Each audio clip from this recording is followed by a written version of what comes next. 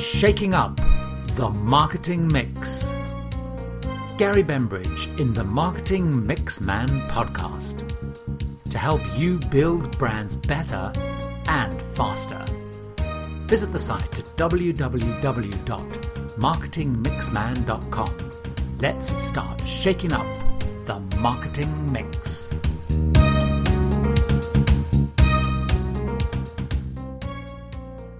Welcome to the 56th edition of the Marketing Mix Man podcast. And on the podcast today, we're going to take a look again at competitiveness and how do you really compete. And I was really inspired by something that Justin King, who was the CEO of Sainsbury's, the very large UK supermarket chain, he was interviewed in the Times a couple of months back.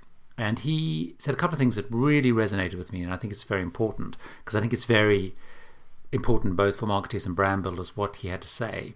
And what he said is that you need to focus on having a really competitive point of difference. You really need to think about what is it that makes my price competitive. And what he stressed that was very important was you need to move things that differentiate your product beyond price. Now, as we all know, supermarkets are constantly slashing prices and in the price war. But what he was saying is to really win the fight, you have to find something that's going to differentiate beyond price, because price ultimately can be matched and price can become something that you just need to have. But you need to think about what is different about your product beyond price. And he made a very interesting quote. Every price can be matched in half a day. Every nice new product can be copied within a quarter. Every price can be matched in half a day, and every nice new product can be copied within a quarter. And I think this is really, really important, because when you're thinking about competing, when you're thinking about what is your competitive point of difference, so often we think of price and we worry about our price. And we even think about, line extensions and new products.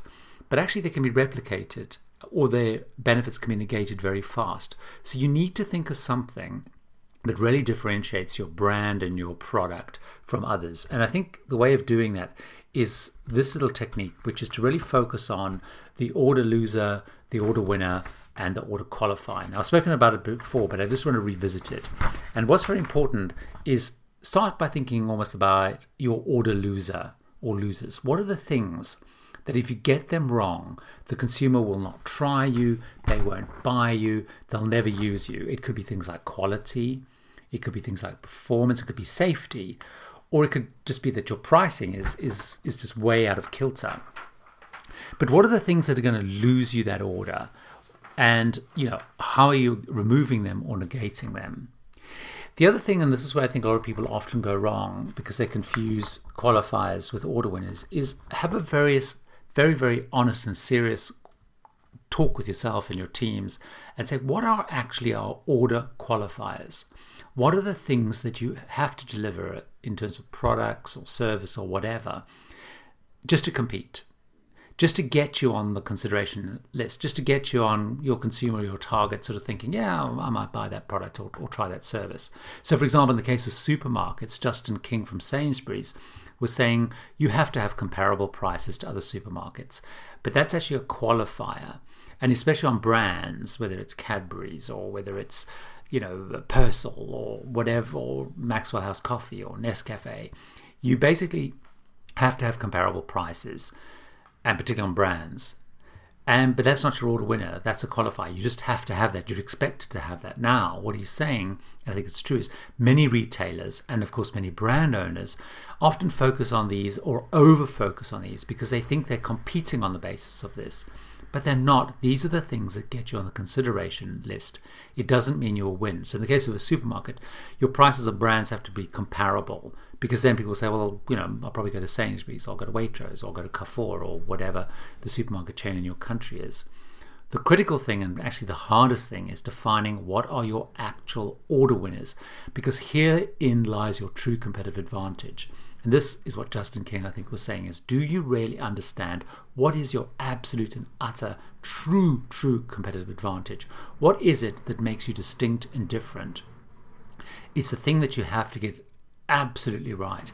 It's the things that you need to do better, you need to do more distinctly, you need to do them more uniquely than all of your competition. Now, often a lot of people get focused on the benefits and features of the product, but it may not be just the benefits and features of the product. Do you wash things white? Do you clean things quicker? That may not actually be your true order winner. Of course, you have to do that, but it may not be the thing that finally gets people to choose your brand or your product. It could be anything from your social responsible programs. It could be the aspiration of the brand. So if you think like Louis Vuitton or very upmarket cosmetics, often it's the aspiration, the desire of the brand that's the true thing that wins that order. And of course, you have great quality and all that stuff underneath it. So, for example, if you take in the UK, the largest supermarket at the time, Tesco, has been losing a lot of share despite being very aggressive on price because it was matched by others. The price issue was a qualifier. It wasn't the thing that was winning them. They actually were losing share because they had lousy stores, poor store experience. They didn't have as good service. They didn't have as many people to help. And, so it's very, very important. What is your absolute order winner? What is your competitive advantage? It needs to be different. And it may not just be the rational benefits and features. And that's a real good test, is saying what will lose me the order? What do I have to be doing well to compete? And what do I have to do to really win? So, for example, years ago, not so long ago, I was working in the anti-age market. And what we found is over time, the belief was that basically all anti-wrinkle creams from reputable brands would work. And actually your anti-wrinkle capability became a qualifier. You had to have great anti-wrinkle, but it was very hard to make that your order winner. You had to think more things around the sensory experience, the speed, and other things became the actual order winners.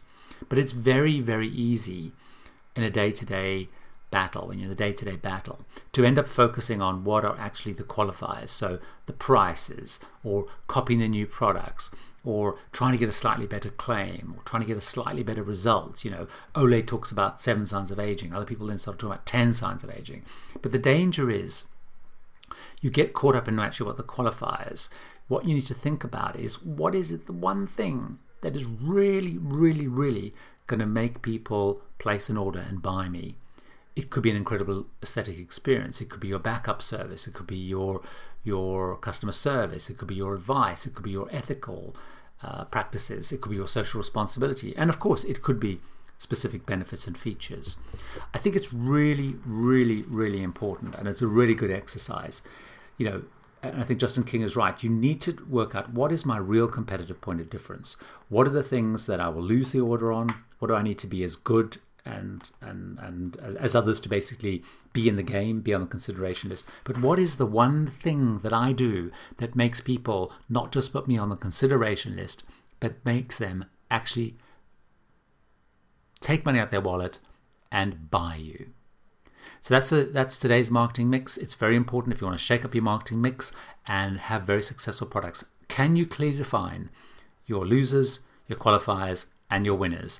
And can you, in a very simple sentence, say what is the thing that is going to be the thing that you do better, more uniquely, and different to the competition? Something to think about.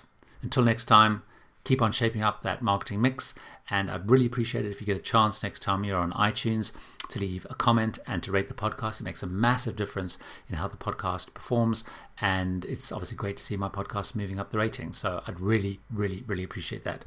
Till next time, take care and great marketing.